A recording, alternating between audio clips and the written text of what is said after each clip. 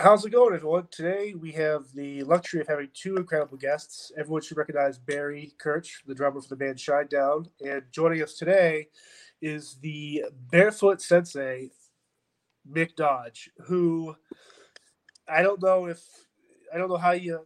I'll just kind of tell you a story how I found about Mick is when I was doing this kind of rabbit hole searching, looking for unique people for Spirit Talk, and one person led to another and another. And eventually, I found the story of Mick and his incredible starting as a Marine, growing up on a Marine base, martial arts in Japan, and then somewhere in the '90s, you decide to kind of get off the grid and become this.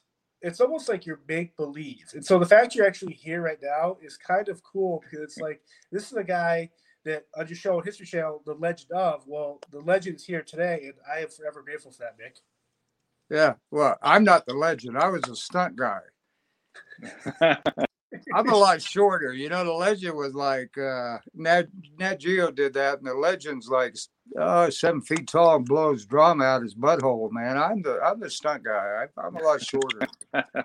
Now, when they approach you for a show like that, are you kind of caught off guard because obviously you're living the life you want to live with your own rules, but here you have a group like History Channel or a TV show that wants to capture this.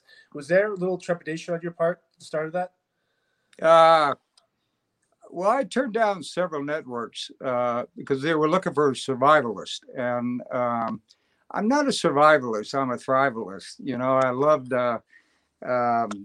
love training, really getting out in the earth. I call it the earth gym, and developing all your domestic and military and martial trainings and running and weightlifting. And I was training what I call the Land of Ohms, which are the Olympic mountains where I was born at, and in the whole river valley. So that was my teacher. I took everything I knew about training and then just followed my feet and see where that would lead me. So I was stashing weights and, you know, kettlebells and training tools up in caves under trees. And then I'd kind of made a name for myself. You know, I'd run from the Olympic Mountains down to Lake Tahoe about 12 times. But sometimes these trips would take a year and a half. And you know, it was just like stop at organic farms, and I was just real interested in you know, modern living to me had become boring. And I think boredom is such a wonderful emotion because when you become bored, you know, boredom's like two words: bore through the dumb. And so I'm in this situation, I'm being dumb, you know, what do I need to get going? Well, that's where your curiosity comes. So I either apply more discipline to what I'm doing in the moment, or I find something else different to do. And so I was training, just following my feet. When I say that, is stepping out of shoes, stepping out of walls, stepping out of machines, stepping away from assholes, and getting out and just allowing the earth to guide me in how to train with it, and you know, hang upside down in trees, train with stones, and so forth. And then the TV shows started showing up. I mean, if you walked around barefoot, you kind of hook attention, you know. I mean, who the hell is this guy, you know? And I had a lot of influence. You know, I'm one part ex-Marine. My dad, my uncles were all career Marines, martial artists. But then you know, after I'd served in the Marines and stuff like that, I you know, my hippie time came on. And I was very influenced by songs, Cosby, Stills and Nash, Back to the Garden, you know. Those really became my mantras, my training songs, you know. How do I step out and find my own songs, my own running songs and training? And so here come the networks. And when National Geographic came, I was thinking magazine, because I you know, I've never watched much television, and I was thinking magazine. And this was an opportunity for me to show off the Olympic Mountains and the whole river valley. I was very excited to do that because that was my teacher. And as we got the show in, and they would say, well, look, we're doing reality TV here, which to me meant more real documentaries. But as it went on, I was just like, I guess one side of me, I'd heard years ago about the dumbing down of America. And when I watched them take events out of my life and my friends, it was like this pattern they had of, we're trying to get this reality TV show. The audience is dumb and stupid. Quit talking to the camera. They don't know the camera's there. What do they think, the fucking tree's handling the camera? I mean, it was just like, I don't think people are that dumb and that stupid. So to me, It was like, I still wanted to show off the Olympic Mountains and what that has to offer to people to go in there and step out of your wall, step out of your insulations, your shoes, and just immerse in it for a while. Allow it to teach you and start finding your song and bringing your song out of you. And so I just stuck with it for a while, but, my sense of humor gets in it. They tried to make drama. Right. And my life has been about, if drama's coming, the grim, you got the grim. And if that grim is coming at you, my responsibility and goal is to grin. Is how do I get the grin back and take that nasty situation and turn it into a good time? Turn it into a learning place and a curve. And G-force, I call it. You train a strong grip and grit. Grit is the staying power. To be able to stay in there and grit something. And I think everybody has grit. You'll see people hooked on drugs. They got their grit. They stay with it. They got a bad habit that they're doing that they got the grit to stay there. And what you need is a strong grip. Once you got that strong grip and now you take it into the grit, the third element is to train with a grin. And so what I learned in training as a Marine and training other Marines was, you come in the Marine Corps, wipe that goddamn smile off your face. Now what I do is put that smile back on your face, get that grin back in there as you're training and so forth. So it was, and they're just, they know how to tell story on an electronic medium like this. And the thing went to 22 countries.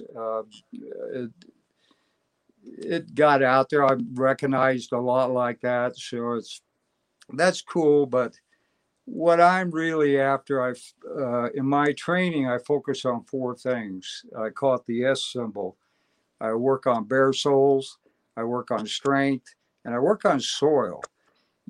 Our country is we've trashed over a third of the soil in this country, and we need soil. And so it's here in the farm, my goal is in my training is not just the strength training disciplines and all that goes in, but to grow soil.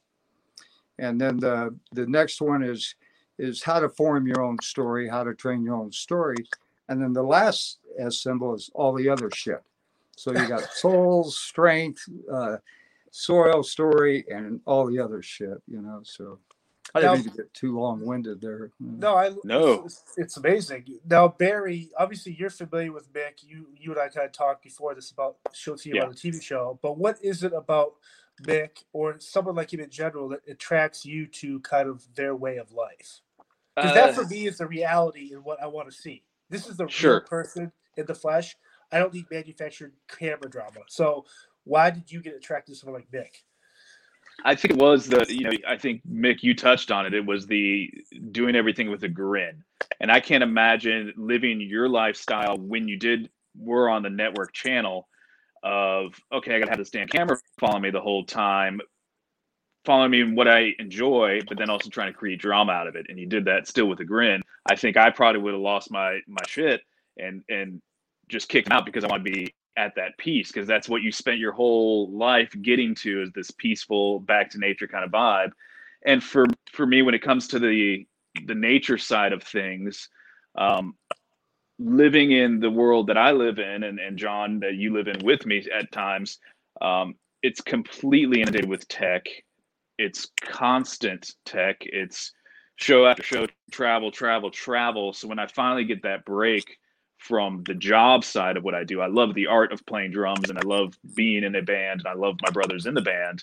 The rest of it I don't enjoy as much. Maybe seeing the world I do, but the day in, day out grind.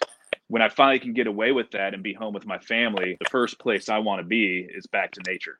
And that it resets me. It puts me back into a place of normalcy, into a place of calm, and makes me a better person. It's almost a purge. It gets rid of all the shit that you have to deal with on a daily basis. Yeah. It's the way I look at the electronics, I think is something to be leery of. I've been years ago, my uncle was a Marine. He turned me on a book by a guy named Marshall McLuhan. And Marshall McLuhan had written some good sayings. One was the medium is the message. And he was talking about electronics. And the other one, he said that the tools we create create us. And so if you create a drum, you create a drum, that tool creates you. Sure. I train with a lot of hammers, like swinging them and training with them. The tool can be used for many things with a hammer, beating stuff to the ground, stuff like that. But the other end can create me, can give me more strength, give me more endurance and stuff, and get a dance going. And so I think it's being very cautious that this electronics are tools. So when I was coming back in, like when I bought this farm and started setting it up, I was 3 nights in this place with my headlamp and my battery went out.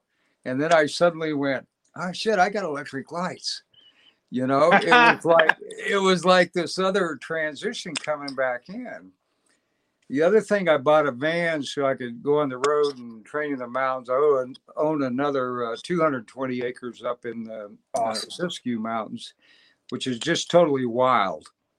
I got about 16,000 trees up there, artesian well. And so I'll take my van and go up there and train. But I noticed when I got in the van, arthritis started setting in. And where I was on foot and walking all the time, well, that van is a tool. It's an extension of our foot. And it makes, if you want to run fast, put on shoes. I barefoot a lot, but if I want to go really fast, get in a car. If I want to go faster, get in a jet plane. These are tools, but they also take away from us because the van doesn't just extend our foot for travel and journey. It also is extending our butts. I mean, people get sedentary and they're more in there. So my van, I don't drive it like any longer than 20 minutes. And I use this phone with the alarm system. And once it goes off, I pull to the side of the road and train for a bit, 10, 15 minutes. Because the vehicles and cars will take away your wind, take away your grit, take away your endurance, and that pace in life. Well, the electronics, I think it's just friggin' amazing. My learning curve in this is still, I've set up computers here and all that, and I'm still trying to learn them. But this is a credible, useful tool to reaching out. I mean, look at the way we're, getting here now, but we have to remember it's a tool. And so, a few weeks ago, the thing went off, the phone rang, and I was really in a great place. I play the pan drum, started playing with that, and I was getting out this beautiful, that song, that flow, and the phone goes off, and I stopped what I was doing and went to get the phone. And that's when I went, it's hooking me now. It's sure. Trying to create me into something disciplined. So it's getting that discipline about it. So I think going out into I have a standard barefoot every day. Once the thing about barefooting is the first thing that happens when you step out of shoes is you start paying attention. And it's the first thing. You're looking for stickers. You're looking for dog shits. You're looking for Joe asshole. I mean, it's like the feet open up your attention.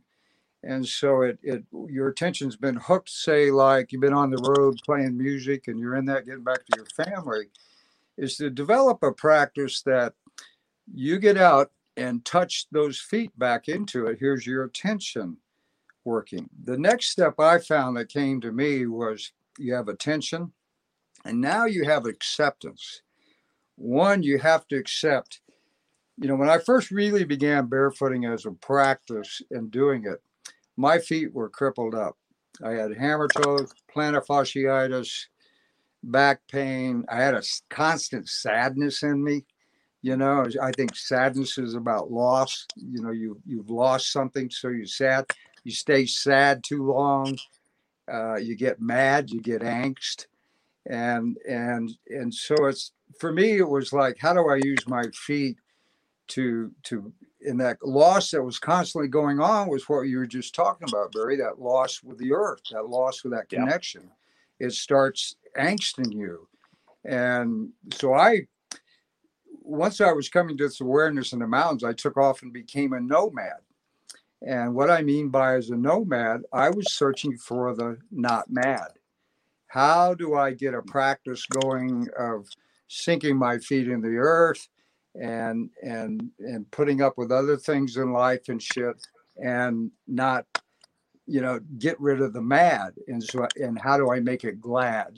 No mad, don't be mad. And so as I was journeying around and you engage in people, I found in shoes, there's this different frequency in the human body, and you can see it so clearly the more you do it. So you keep working bare feet, and bare feet ran me to being butt naked. So I was hanging out in the mountains and I was just like, I want more, right? But there's these two polarizations I see.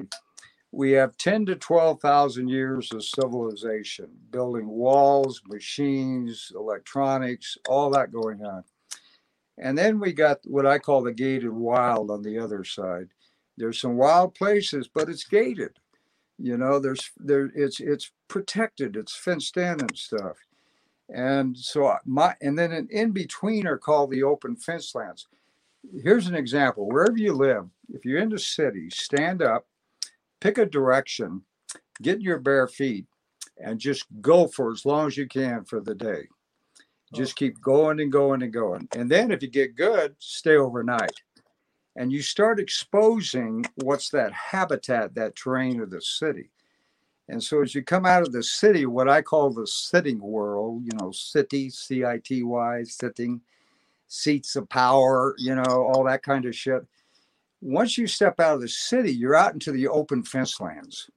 There's lots of open land, but it's fenced. So you got to get into good fence jumping and how to maneuver through those lands. And then you finally get up to the wild. And I call that the gated wild. There's wild, but it's gate. Now, what I found out, when you're up in the gated wild, running around naked, it'll eat you up.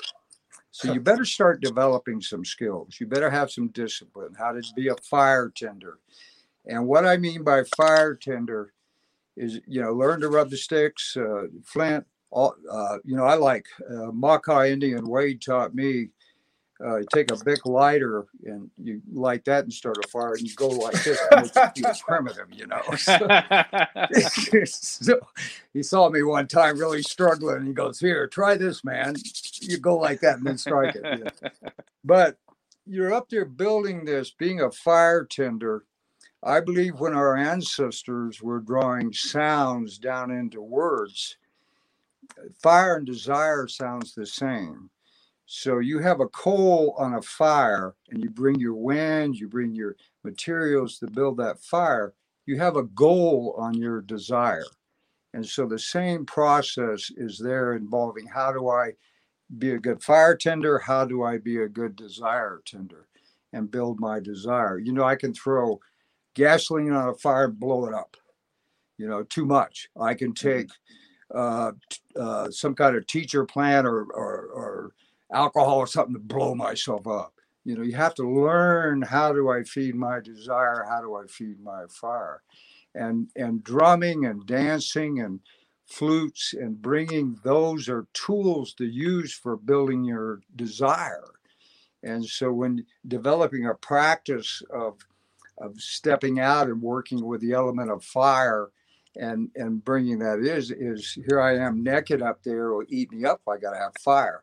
I got to have shelters at time. How much shelter do I need? These are all tools and extensions of our senses, of our ability, our bodies.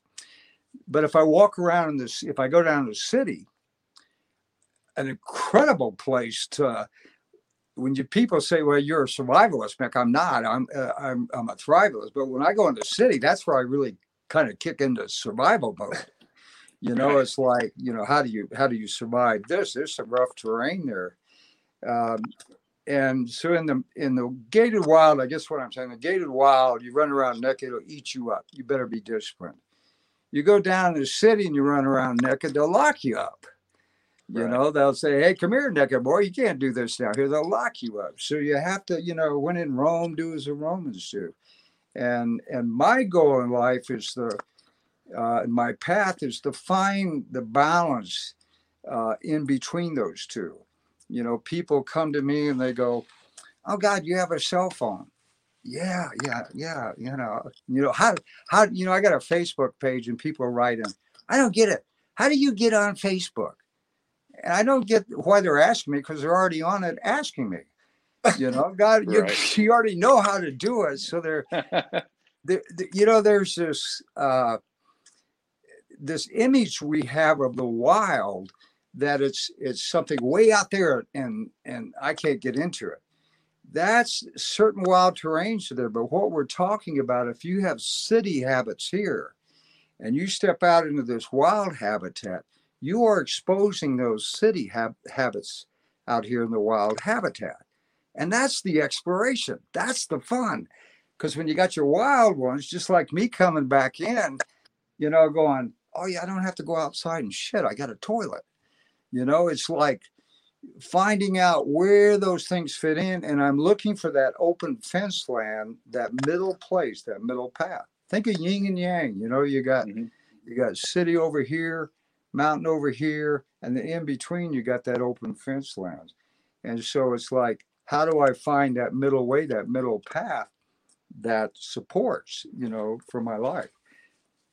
Sure. Very fascinating. And now, Barry, I know there's drummers, musicians that perform barefoot, but I'm curious. I wonder how that would affect you as a drummer if you did that one time, or not necessarily drum barefoot, but do a lot of barefooting. How would that affect your drumming, you think?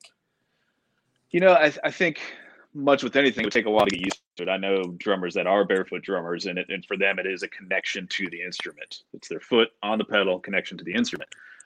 Growing up, I did play barefoot for a while. I'm not sure what led me away from that necessarily. It's just I put shoes on and I would go play, and maybe it was, going to the music store, taking lessons, something like that. You already have shoes on. You don't go in and take your shoes off.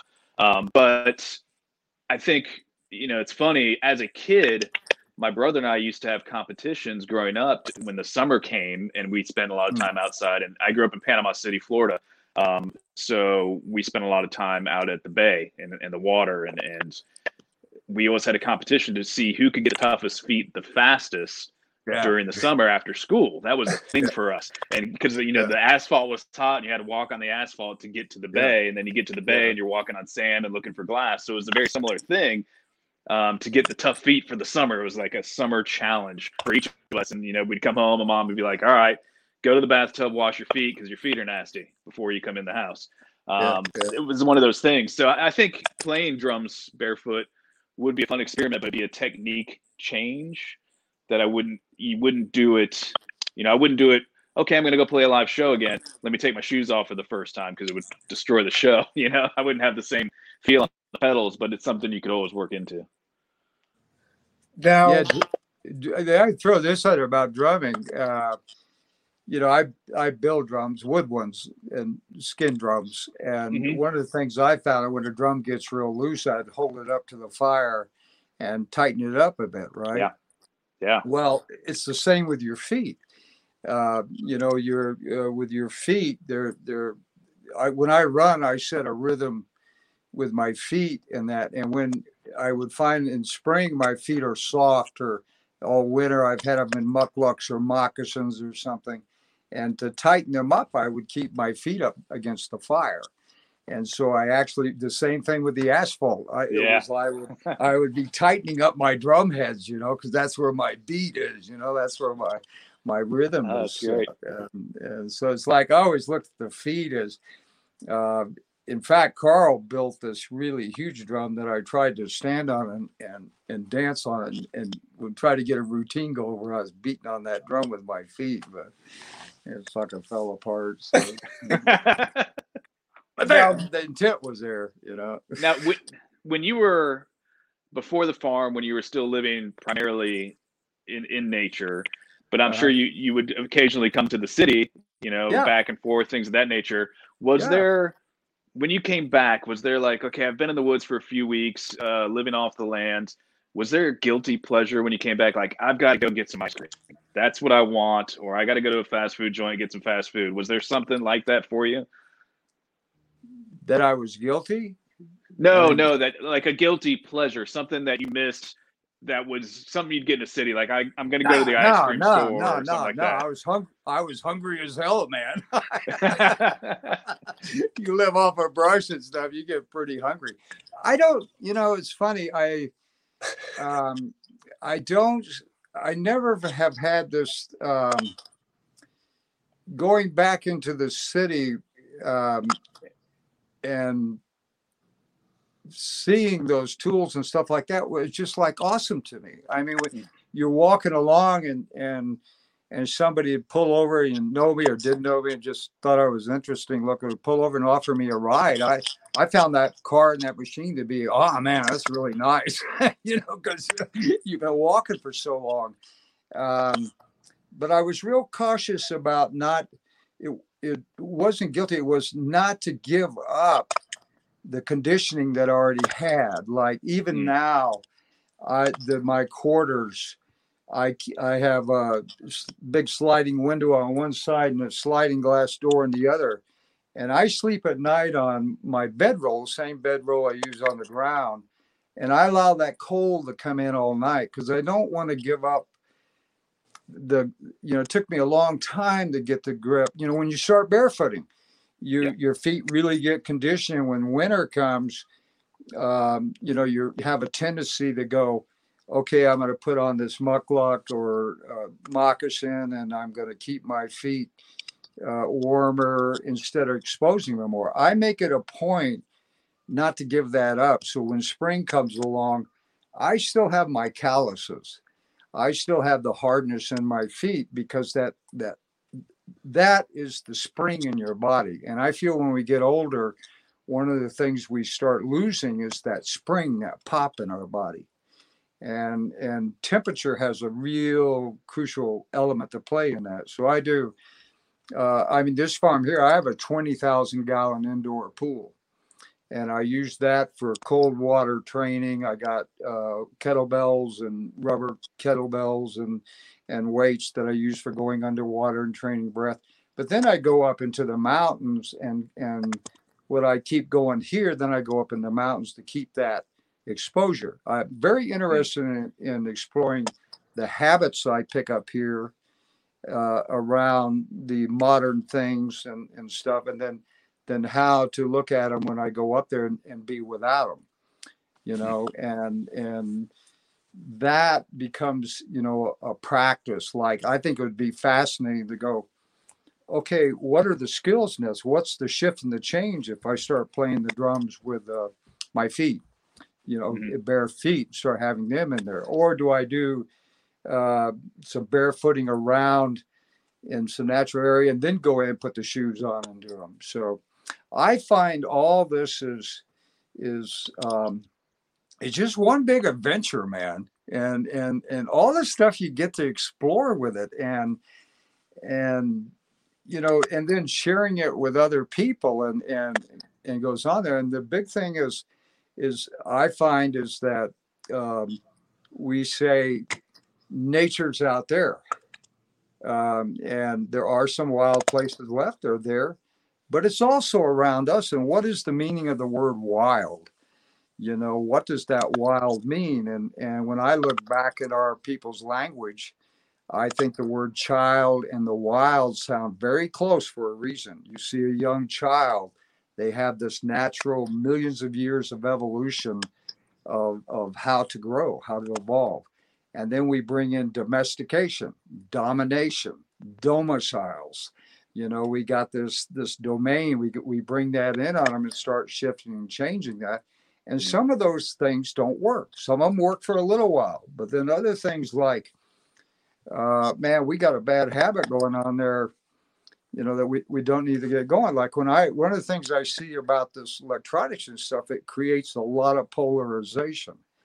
And one of the key things that I have found, and when polarization happens, two concepts begin to oppose and hit like that, is start dancing and singing, because that weaves those two together. That brings that polarization when you're bringing in song or your beat or your rhythm. I run with a rattle, and when I would run, somebody'd come up to me, and it's a neat practice, and they come up and they're just being nasty. You know what I mean? You run into those ones. I start shaking my rattle. I start shaking my rattle at them, and then I go, have you ever tried one of these? Because you're trying to bring me into misery loves company, and I don't want to fucking go there. Sure. So here, try this rattle like this. And of course, they look at you like, what is the matter with this guy? Which is cool. Go away then, go home, get in bed, pull a sheet over your head, and fucking die. Now, Nick, you mentioned you have obviously a background in martial arts. I know Barry practices and has practiced Wing Chun. So what is the actual martial art or martial arts themselves that you kind of studied, and how does that training kind of help you with what you're doing now? Well, with my dad, my uncles all, my dad was in jiu-jitsu. He had 35 years in the Corps. My uncles, one was Shotokan, karate, Shorin-ryu. But the best way that I can really, what they were doing with me and training the dojos I went in was taking everything. They were Marines, they were warriors. And so it's like their goal was, how's this work? My uncle, you have katas and a lot of Okinawan style, you work on katas and get forms down and stuff. They would find out a little bit good stuff, but they wanted more actual movement of fighting and dancing, so they would take that style and mix that in there. And I fought in all Marine judo for a while. I like judo. I did a little bit of kickboxing and stuff like that. But now I don't know if you're aware, I'm the highest ranked in the world at Hyakue Ikimas. And that means like run like a motherfucker. It's you want to defend yourself, get a gun. It's like I find distance being the best one. I'm a dodge, and that really fit me well. When I was working out kickboxing for a while, I remember my uncle said, Mick, we need to have a talk about, because we used to scuffle and train all the time. And he says, you're one of the best I've ever seen blocking your hands with your face. So you need to remember that you're a dodge and get some distance going. And so, powerlifting, weightlifting, I did that, ballet, any movement discipline, I have just always been drawn to. How can I take that movement discipline and then apply it to my life? How do I apply it to age? How do I apply it? Because I think the extreme sport of aging fits everybody. Because what's the big question you have in life? How long can you stay in the game? You Right. know, if you're a professional athlete, how long can I stay at this? You're a professional musician, how long can I stay at this? You know, so what kind of movement disciplines do I need to bring into my life and support that and train with it? You know, Bruce Lee was into uh, had weightlifting going on, had uh, using weights and stuff. That, but he saw that, I believe, what I've read about him is that he used that to enhance his martial arts, you know, and to enhance his performance, you know. So I call them strength tools, and I've designed over 100 now. You know, an idea like you take something like this, and I started building these, and it's mace belt, right? You've Oh, seen maces, the hammers. Yeah. Well, I just put them together. I got these up to about 200 pounds. Some of them are 8 feet long, and so you got all kinds of movements you can do. You know, training these, bring in the fluid movement, bring in the staccato movements, and just start exploring your strength. Strength to me is three things. You got grip, you got your grip, you got your hold, and then you got your release. And so I train in all three of those. So I grip something. The grit, the holding is how long can I hold it? How long can I hold it out? You know, bring my breathing in. And then comes the most important is the release, because developing strength is about detachment. And so as the stronger you get, the more you're able to detach your sad, the more you're able to detach your mad. But most of all, you're able to get strong and detach your glad. So you can run around and share with people gladness. And if you don't know what gladness is, go to a glade, go to the land someplace in the glade and sit with there and go, this is what I want to release. I think, Barry, when you head out into nature, you're going out there to get that for what? So when you get back to your home and your people and stuff, hey, you know, here's my gladness. You know, here's my grin, you know, and bringing that back into life and bringing that on. So That's true. very just incredible, Mick. And so I kind of want to step back a little bit. You mentioned Old Growth and Master OG being your teacher. yeah. How would someone like Barry or I, if we want to have someone like OG be a teacher, how do we find them? Or does this just have to be a thing where we start by taking our shoes off and doing what you said? Like, how do we have him as a Hang teacher? on just a second. Say what? Is it too late? Yeah, please. Yeah, no. The way I found OG was running barefoot in the old growth forest, and OG are the initials for old growth. And as I was running in the old growth, you know, when you're in that move, that run, that flow, there were the trees, and I started looking up. You know, I'm dancing over roots, right, big roots in the trail, and there's all this just this flow that comes at you, and the sun was shining, and I looked out, and the next thing I know, I stubbed my toe, man. I ran my toe right into this root, and right there, what's happened? I'm not paying attention. And when that happened, the first sound came out of my mouth was, "Oh, gee." You know, Interesting. it's like instead of fuck, it was like, oh gee, man, it hurt. And I started realizing that catching that flow, catching with the river, catching that flow and getting in there, you have to set a rhythm, you have to set a beat. And then I have a mantra: follow your feet and the earth will teach, and the earth will show you what to seek. And so it's like a trusting, you know. I had to when I first stepped out of the shoe, I had to accept my feet did not fit this earth. I think about it. We are a two-footed species, Yep. And I had so long in shoes and insulation that when I began running around barefoot, I realized, man, my feet don't fit this earth. And that doesn't fit right. And fitness is two words: fit, nest, right? And nest is what a bird does, builds a home in the earth.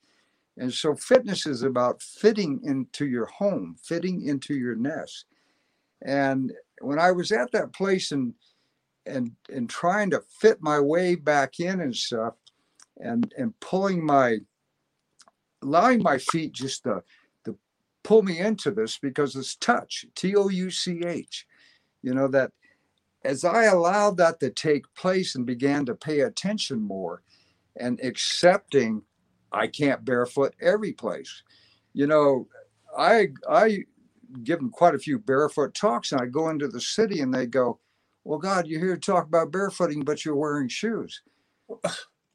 Well, yeah, this is not a real safe environment. Right. There's a lot of things I don't want to step on in the city. Exactly. I don't know who spit there. I don't know what's going on, So, and the way I learned that lesson was barefooting. I'm catching the flow of the old growth, that I'm shifting into that. I made the vow that I'll never wear shoes again. And I took off. I was a week up in the mountains. I was up there training. The snows came in early, and I had no footwear, and I almost lost my feet. I was living in a cave. I had to keep a fire going. I had a jacket, and I had to start cutting that up to build myself a set of mucklucks so I could get back out of the mountains. And imagine that you're trying to keep your feet warm, and you run around trying to get wet wood, keep the fire going. It was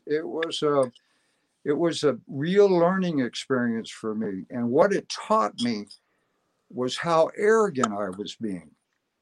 To make the statement, I will never wear shoes again. It was like, yeah, well, come here, boy, I'm going to teach you something. And the earth taught me that I had two upper hands for making footwear. And so I built my footwear and started paying attention to that. So I think at barefooting, you begin as a tender soul. Every spring, I feel like my soles are still a little tender. And then you start crafting in to what I call the dirty soul time. And in the dirty soul time, I'm really cautious of that, because that's where I can expose my arrogance. I think we all have arrogance. And one of the ways my feet showed me about how to handle arrogance, not in other people, but also in myself, is you need to be humble. You need some humility. But the trouble with humility, you're going to wind up whining if you hang with it too long. You see a lot of people gone too long with humility. They go, yeah, you hit me on this cheek. And, okay, you can hit me on this cheek. Fuck, I'm Celtic. If you hit me on this one, you can get into this one, man. So it's like, that. Yeah, so there's humility. And then the other thing you need is to be honored. You need your honor. You need to be truthful and honorable, but honor will turn you into an asshole. You can push that too far. And what I find the balance between humility and honor is humor, is when humor starts coming in. So as I expose arrogance and those things, I am using humor to say, man, here I am running around up here, never wear shoes again. I'm going to lose my feet, and where's the honor as well? I'll always keep shoes on. I'll never step out of the earth again. It's turning into assholes. So it's looking at ourselves, and I ran for a long time. What is the foundation and the deepest meaning of the word humor to me? And I think it's the fact that we're all so full of shit. That is humor to me, is when you hit that place like, yeah, I may have thought that, but that was really arrogant, and now I'm going to work myself out of that. And I think when you hit that place of humor and you're grinning back, moving down that old growth trail, you're opening up your grin, your smile. You're saying, I don't know shit, but let it in. And then you gather all that, and strength is is grip, hold, and release. We're story people. We're story animals. And story is gather, hold, you store it, and you release your story. You tell it. We're releasing story now in this medium right here. So setting up that kind of training practice and doing that is, and I want to, my story is so humorous that it keeps me in stitches. It's just like, after a while of practicing that, because it's like you expose so much, you just run around barefoot, and I would walk into stores, okay, and I'll walk into the store and the shoe police come, Mm-hmm. and they'll walk up and they'll go like, you don't have any shoes on. It's like, yeah, what in the fuck makes you think I wouldn't know that? You know what I'm saying? It's just this training of this control of people have these common things, and it's like, and then that guy, what I did was put on a set of socks, and I walked back in with socks on, and he didn't know what to do. Is a Right. sock a shoe or what? What's this? What's that about? So bringing in the laughter, the humor, that joy, and to leave people with a smile on their face and a grin. I think that's what we're meant to do as human beings. Think about Neanderthal. Here's Neanderthal running around 5 times stronger than we were. Yep. Man, they were just like, they were doing some shit, and they had these big jaws. I think they had big jaws because they had big grins. They were just running around going, yeah, man, they couldn't help but that grin. Here we come along with a little more serious face, and so it's like, how do you get that grin back on him? One of the cool things that Barry Kirch is part of is he has this movement called the Campaign Against Negativity, and I'm sensing a lot of the similar type of traits, being a good person and this type of stuff. So maybe, Barry, you can incorporate more barefooting in your message. At least some more grinning for sure. I mean, either way. It's important, because I'm with you. There's so much bullshit, and everybody talks, including myself. We talk a lot of bullshit, but you have to step back from it and realize the short little blink of an eye that we're on this earth. You can choose to, everybody gets handed bad times, and goes through bad times and sees bad things. I don't think there's a person out there that doesn't. But you can either choose to dwell on that, or you can choose to live it and then move on and be happy again. Because exactly, I don't have time for anything else. I got to be happy.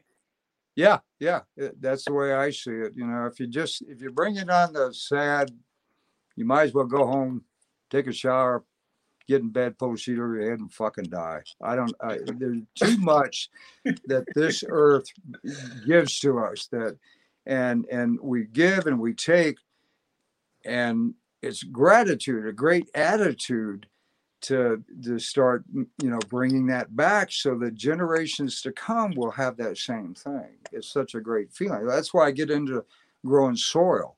I mean, soil is this microbiome, and how do you get it growing?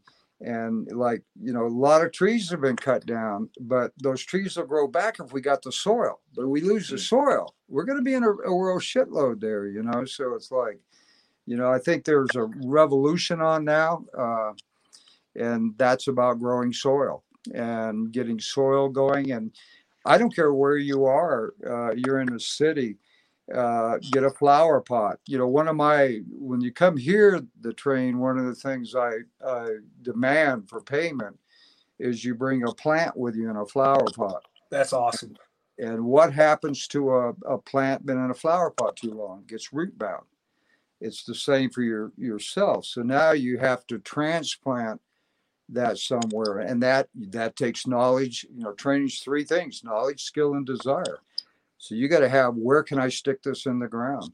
How do I nurture it? That plant is teaching you how to train your own body, how to sense your own roots in there. And so that is your teacher, that is your coach, and how do I get that back into the ground again? What's kind of fascinating, I think, John. with COVID, this past year with 2020 with COVID, I've always loved gardening and planting vegetables, tomatoes, all the way from my grandfather to my father.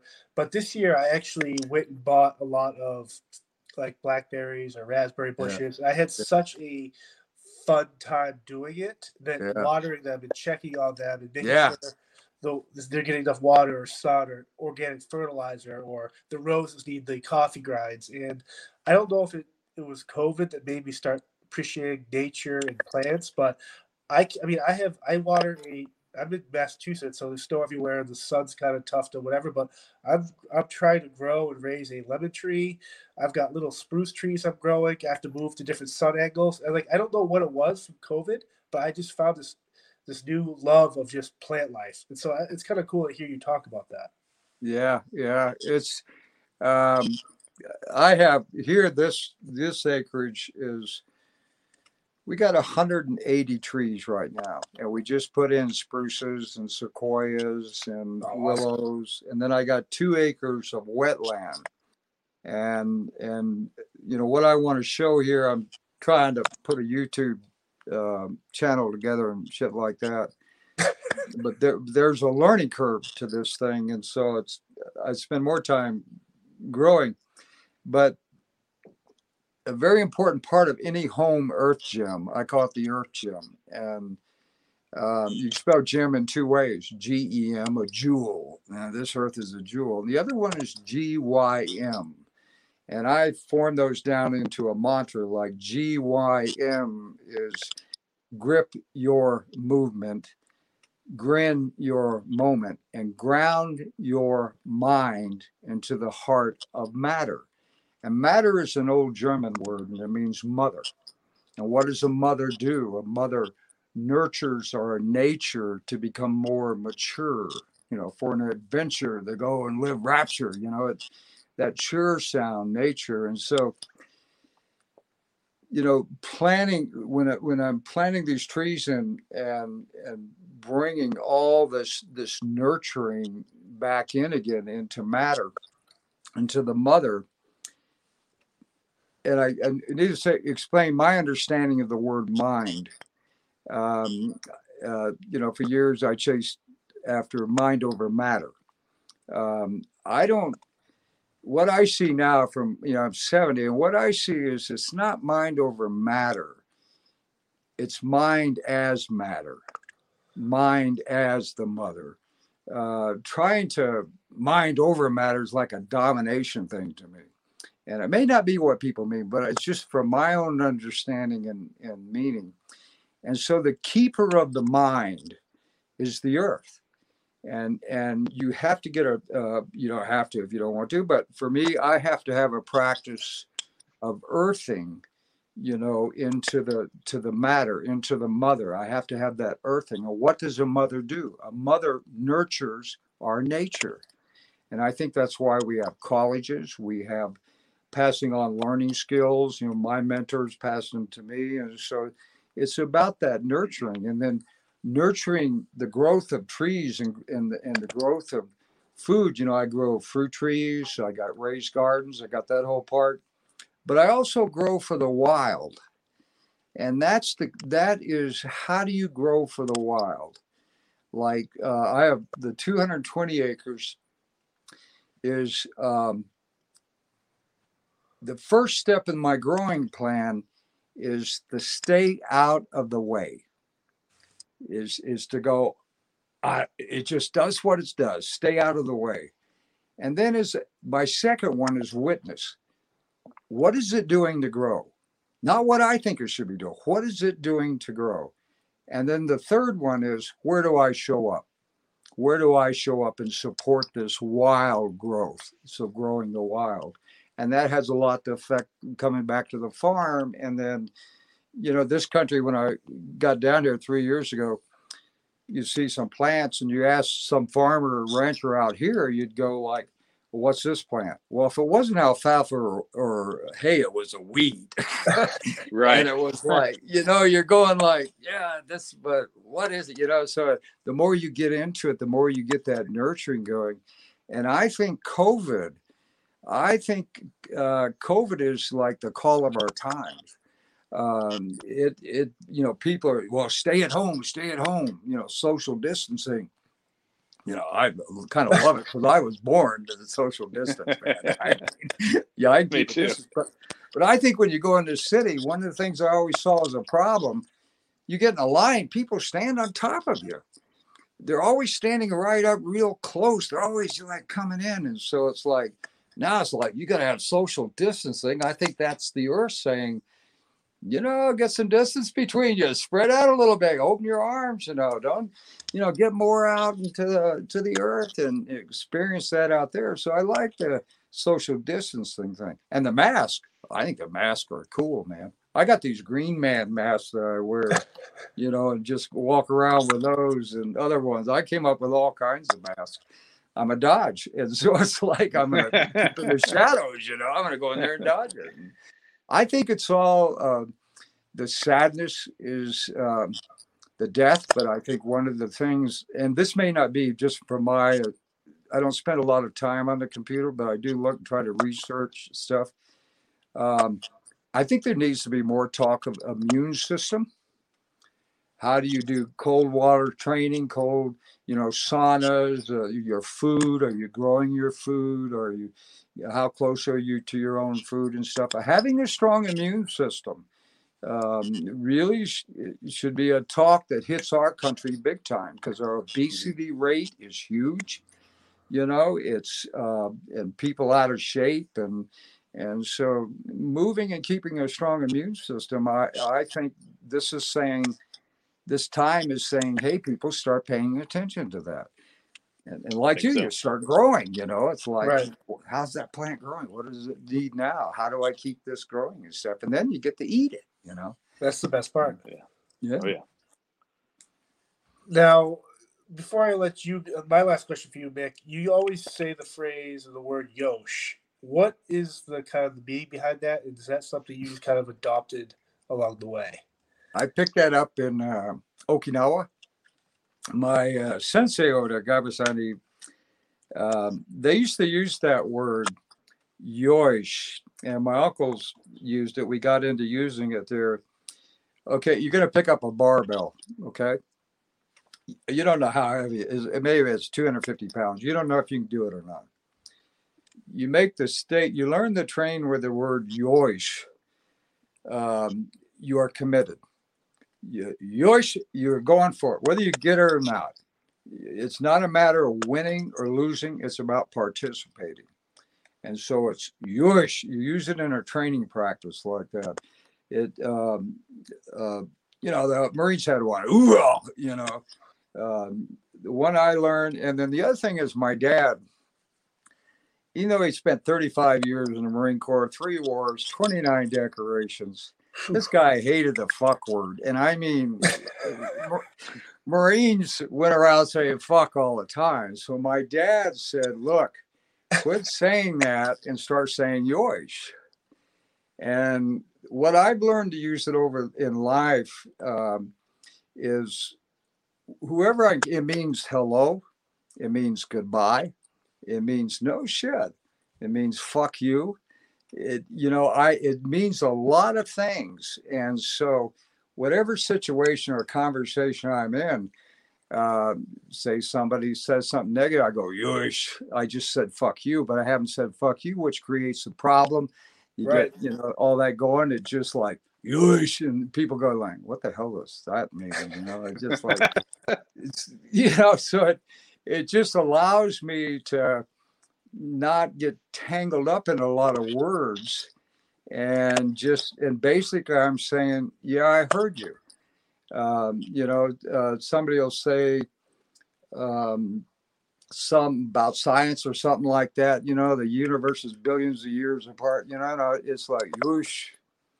I don't really have an opinion. I don't know how to think billions of years. And right. And so I just like, whoosh, I heard you. It sounds interesting,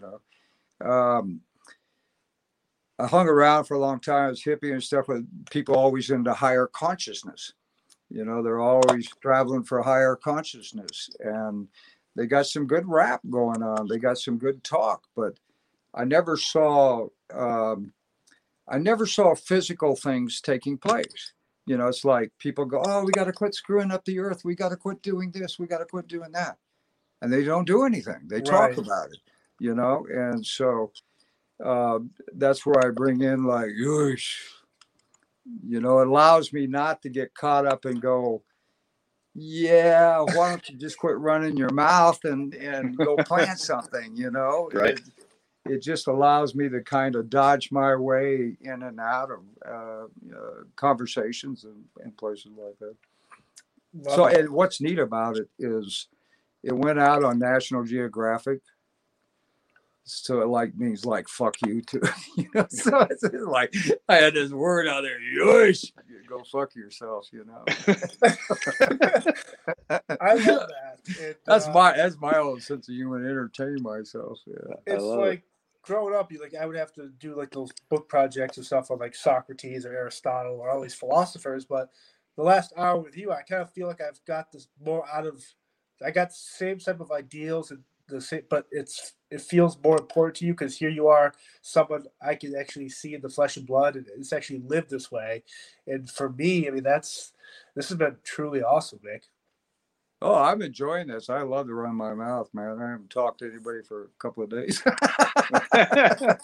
No, again, I appreciate you taking the time. This is great. And, do you have any other questions, Barry? Or I had one, and it goes back to cultivating the earth and creating soil, because I believe with you that soil is a big thing. How do you do that in your large? I mean, obviously you have a lot of land and it's a farm. Are you creating your own compost to give back aside from just planting plants, which I know you're doing? But like even here on a small scale, because I live in Florida on a smaller plot of land, but I still compost and have a compost, and I grow and have a garden. Yeah. Those kinds of things. Are you just doing it on a grander scale? And what do you do in your farm type of situation? Well, the first 10 acres, we have Persane and Morning Glories growing. I tried to go the alfalfa route, which was tilling the ground. And I had a local farmer and we did that, but it wasn't taking. And I realized, as more as I was getting to know this land here, I realized that there was the tilling farming had gone on for too long. And so the soil, the microbiome was dead. And so then it was the Persane was growing, Morning Glories were growing. It was allow all that to grow and getting sunflower seeds going. So the 10 acres is just really getting super strong now. The microbiome and all the plants, but it was bringing in like hemlock plant. That's not indigenous to here. It's a very poisonous plant. Nothing eats on it. So it was like, going out and about a samurai sword. So you go out and just, whack them suckers down, and nice. Get a workout, go and play with it. And getting that established back here. Now the next 5 acres over, we're in the process of getting that soil turned back into a strong microbiome. So it's going out and just throwing every kind of ground cover we can get going out there and then see what pops up. And then I have the back 2 acres, which is wetland.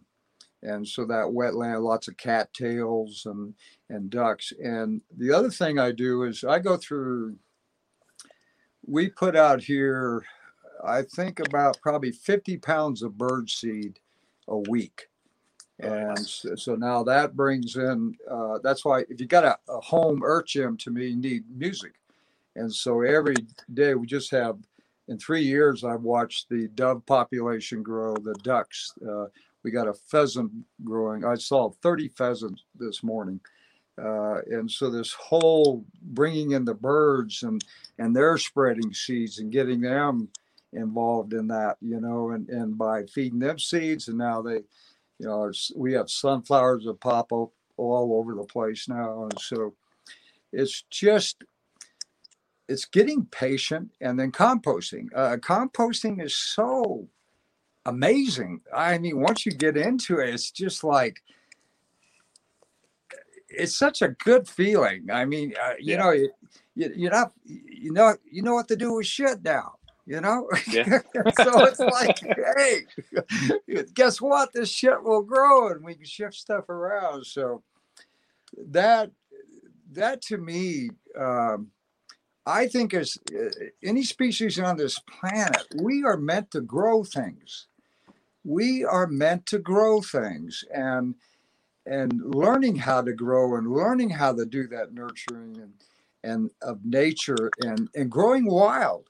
Growing wild. Up home in the Olympics, I would come along in the gravel road and I would see the little trees popping up, maybe a hemlock or a spruce or something. Is to take that and I would move it. I would put it into a place, find a place where that could get going there and growing. And then several years later come by going, oh, wow, that's that one I moved out of there. That is such a feeling of confidence. It's a feeling of knowing. It's like, yeah, that was good, Mick. That was a good thing to do. It was like, yeah, keep that kind of stuff up. So I think growing, I don't care how small a piece of land. You don't even need to own a piece of land. I used to make up seed bombs. A guy in Japan thought up this thing. You just put seed in a mud ball, right? Get a whole bunch of them, put them in a sack, go to an area that's disturbed, just like tossing suckers over there and come back, and who knows what takes off. You give the opportunity. I go, yes, I participated, and maybe something gets growing there, and then a year later you see some guy that owns land, he's out there whacking down some weed or something, It's like, right. I don't care. You never know. All you can do is participate. You don't know if that seed's going to win or if it's going to lose. All you can do is help it and participate with it. And that builds in your own life, your own character. It builds in you that feeling inside that like of gratitude. I remember when this MAGA thing got started, Make America Great Again. I thought they were talking like before 1492. Endless sky full of birds and trees and rivers and mountains, Make America Great Again is making America grateful for what we got. And we need to do that physically by making it green again. We need to grow things and get it going. And there's tons of people doing that. That's what's so interesting to me about this internet and these phones and stuff. There's one outfit called kisstheground.com. And it's about growing soil. And so you got plants you need to know about. You can get on and use this tool, educate yourself and say, let me go try this. Let me do that. I'm just amazed at technology and what's going on with it right now. So it's how to use it. Yeah. How to bring it use physically. it as like you said, keep it as a tool. Yeah. Use it as a tool. And that's, higher consciousness. So many people I know that are into this higher consciousness, sat with a lot of shamans, sat with a lot of different folks. They got some great songs, rattle shaking and pointing problems out in the world. My next question is, what have you planted? What have you done? It's easy to sit around and talk about it. The walk is stronger than the talk. And so it's like, that's great. We all know that. We got it down. But, what are you doing to bring back and put it back in? And I think that's the call of our time, is for people to start growing stuff, and get that growing out and just, and then the sharing that comes from it, the sharing, we got, apricots and plums and sharing that food, giving out community. They come back, and like hunting. I don't need to hunt anymore. I share other food and stuff. And guys come by and go, yeah, here, my freezers are full of meat.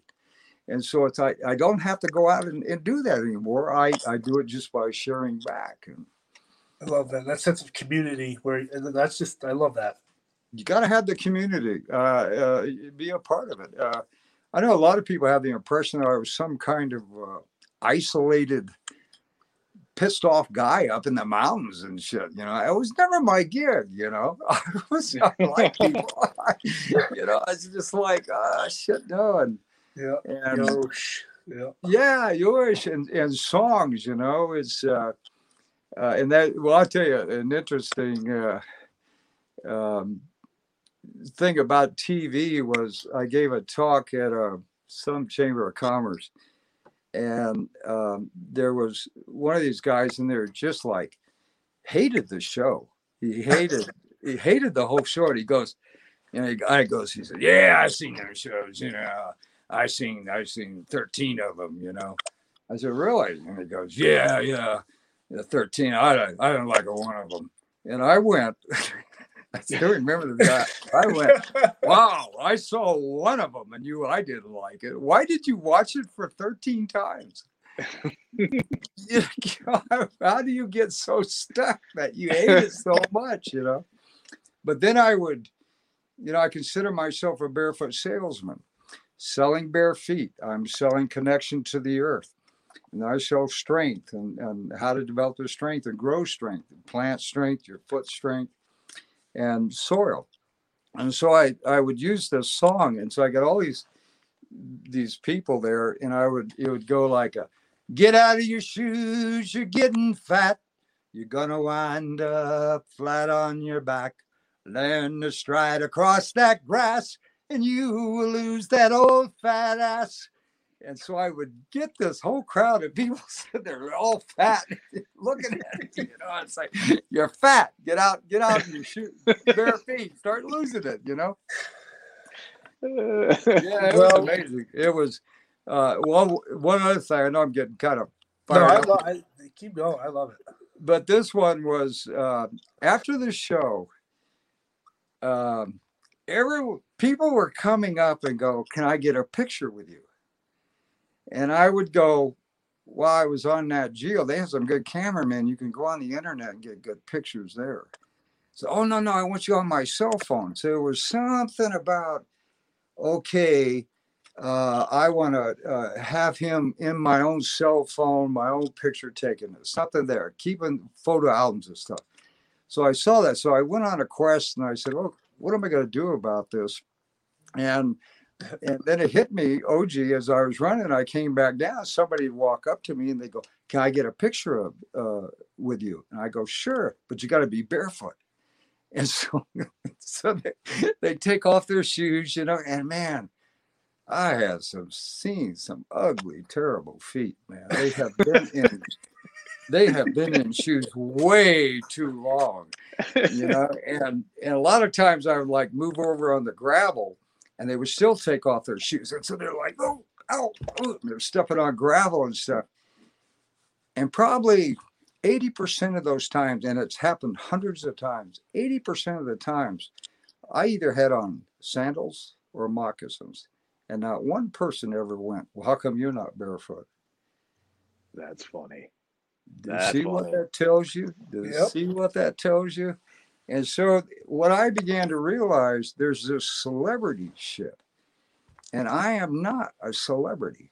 I have never been a celebrity, but I am a celebration of this earth. And so as a barefoot salesman, how do I, you know, and I got endless customers. How many billions of people on the planet, man? They all got bare feet. And so it's like, yeah, how do I get those feet and that connection back down into the earth? Was just trying it out, doing it a practice, do it at your own pace. And then that connection, that sinking back down into that, how it shifts and shapes your brain. You know, it really begins to shift and shape you. And it can be dangerous. It can be dangerous because you hit that connection and then you go back in, you can go back in with a real chip on your shoulder. You know, it's right. Walking around, go, why are you fucking this up? Why are you fucking that up? You know, barefooting to me takes me back into humility, because then I get to go, why am I fucking this up? Why am I making this more miserable? And I just pull it back to myself and now walk that. Walk that. Whether other people are doing it, I don't care. If you're not, oh, great, share me, teach me more. But if you're doing it, then go home and die. Get out of the way. Leave us be. Let this thing flow and grow like it should be. So. No, I love it. And you mentioned you're on Facebook, Barry. You're on Instagram. You got social media. But if people do want to find you at Facebook, I suggest they do it because you do have obviously talk and do some motivational stuff for everyone. And Barry, you can be Barry, and this was an awesome talk. I think this is probably the second longest one I've done, and which is ideal because there's so much to digest from this discussion here. And thank you, Mick, for your time, and thank you, Barry, for jumping out here as well. Well, thanks, Mick. It was a pleasure. Hey, Barry, can I ask a question? Yes. So are you guys still on tour? How's that going now with COVID and stuff? No, we've really been shut down, unfortunately. Wow. So we're in the process of writing our next record and doing those things and writing, and we're able to share through technology, song stuff. And we live relatively close enough to each other where we kind of base our recording out of Charleston, where my bass player lives. He has a studio there, and that's where we do our stuff. So we can go back and forth to there. We're looking at hopefully getting on tour this fall. It's going to be state dependent. It definitely won't be international travel anytime soon. I don't think. I hope. So it's kind of a waiting game. It's really shut my whole industry down. Yeah. But again, I'm looking at the blessings. I got to spend. This is the longest time I've spent with my wife and daughter in 20 years. So that's a blessing for me. Yeah. How old is your daughter? She's 10. 10. Oh yeah, that's a great age. Yeah, she's a blast, and she's following in my footsteps. She's an old soul, a little outdoorsy girl.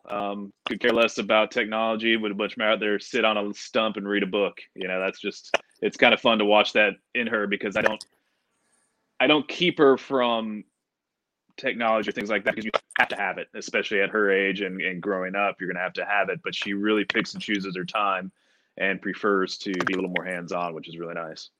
So you're in Florida? Yes, Jacksonville, Florida. What part? Jacksonville, the northeast coast. I know Jacksonville. I was in there once in the Marines. Oh yeah, we had the Navy base and stuff. Yeah, Navy base there. Yeah. Wow, yeah, Mayport. Hot, swampy place. Yeah, there's a lot of places you don't want to walk barefoot. I'll tell you that. Yeah. Yeah, I don't know if I could barefoot back there. No, there's things that want to get you on your feet. Yeah. So where do you live at? Where do you do this podcast from? I do this based out of Massachusetts. Massachusetts. Yeah. Huh? So you guys a lot of snow right now then, huh? Yeah, looking at probably 10 or so inches on the ground, and the more coming this Thursday, Friday. And yeah, I mean, I wear shorts year round in the winter. Cold doesn't bother me. Do you? The barefoot thing, man, that's a little different in the snow. But you never know. Maybe after this episode, I might just never wear shoes again. Yeah, I go 2 hours in snow, but mucklucks, the Steiger mucklucks, they're somewhere back there in Minnesota or the East Coast. Those, for me, are the best things in the snow, man. They're like wearing socks, and they're moose hide, and they're really a good footwear. It's, what I worry about with shoes is I wear a Mox, and Mucklucks is toe squeeze. You get a shoe that squeezes your toe, or another one too high up heel shortens your Achilles tendon and weakens your foot that way. But in the winter time, when I got to wear a Mox and stuff, I want something gives me lots of room, and those Mucklucks give that to me. Awesome. Well, hopefully when this stuff clears up and kind of goes back to normal, maybe Barry will go out there. We'll do some tilling and feed some birds, and maybe some. Yeah, come on out, man. I got a big bunkhouse, man. I got a indoor pool, a sauna. I love it. Toilets. You got toilets. Toilets are good. Yeah, toilets good. Toilets are good. Barry doesn't need toilets. He's fine. Yeah. I've pooped in the woods plenty of times. Yeah, I like toilets now. Toilets. I do too. Good. Well, again, thank you guys both, and then we'll talk soon. All right. Thanks a lot, guys. Cheers. Thanks, guys. Bye-bye. Bye-bye. You looking to make the most out of this life and optimize your personal wellness? Then check out the Natural Man Podcast. Join me, host Mike C., as we explore all areas of human wellness, physical, mental, and emotional. Learn strategies to optimize your own well-being and be in the driver's seat of your own health. Remember, your doctor works for you. Learn biohacks, neurohacks, ways to improve sleep, and ways to optimize your body and your mind. Check us out on Apple, Spotify, the Fountain app, and at naturalmanpodcast.com. What happens when we play outside? We become healthier, both mentally and physically. We become more creative and more focused. We connect with nature, each other, and ourselves. Let's Take This Outside, a new podcast hosted by me, Marianne Iveson, an aspiring outdoor athlete and nature lover. I speak to athletes, outdoor professionals, and scientists about their connection to nature, how it affects their performance, and everyday life. Let's Take This Outside, available on Apple Podcasts, Spotify, and Google Podcasts, and at letstakethisoutside.ca.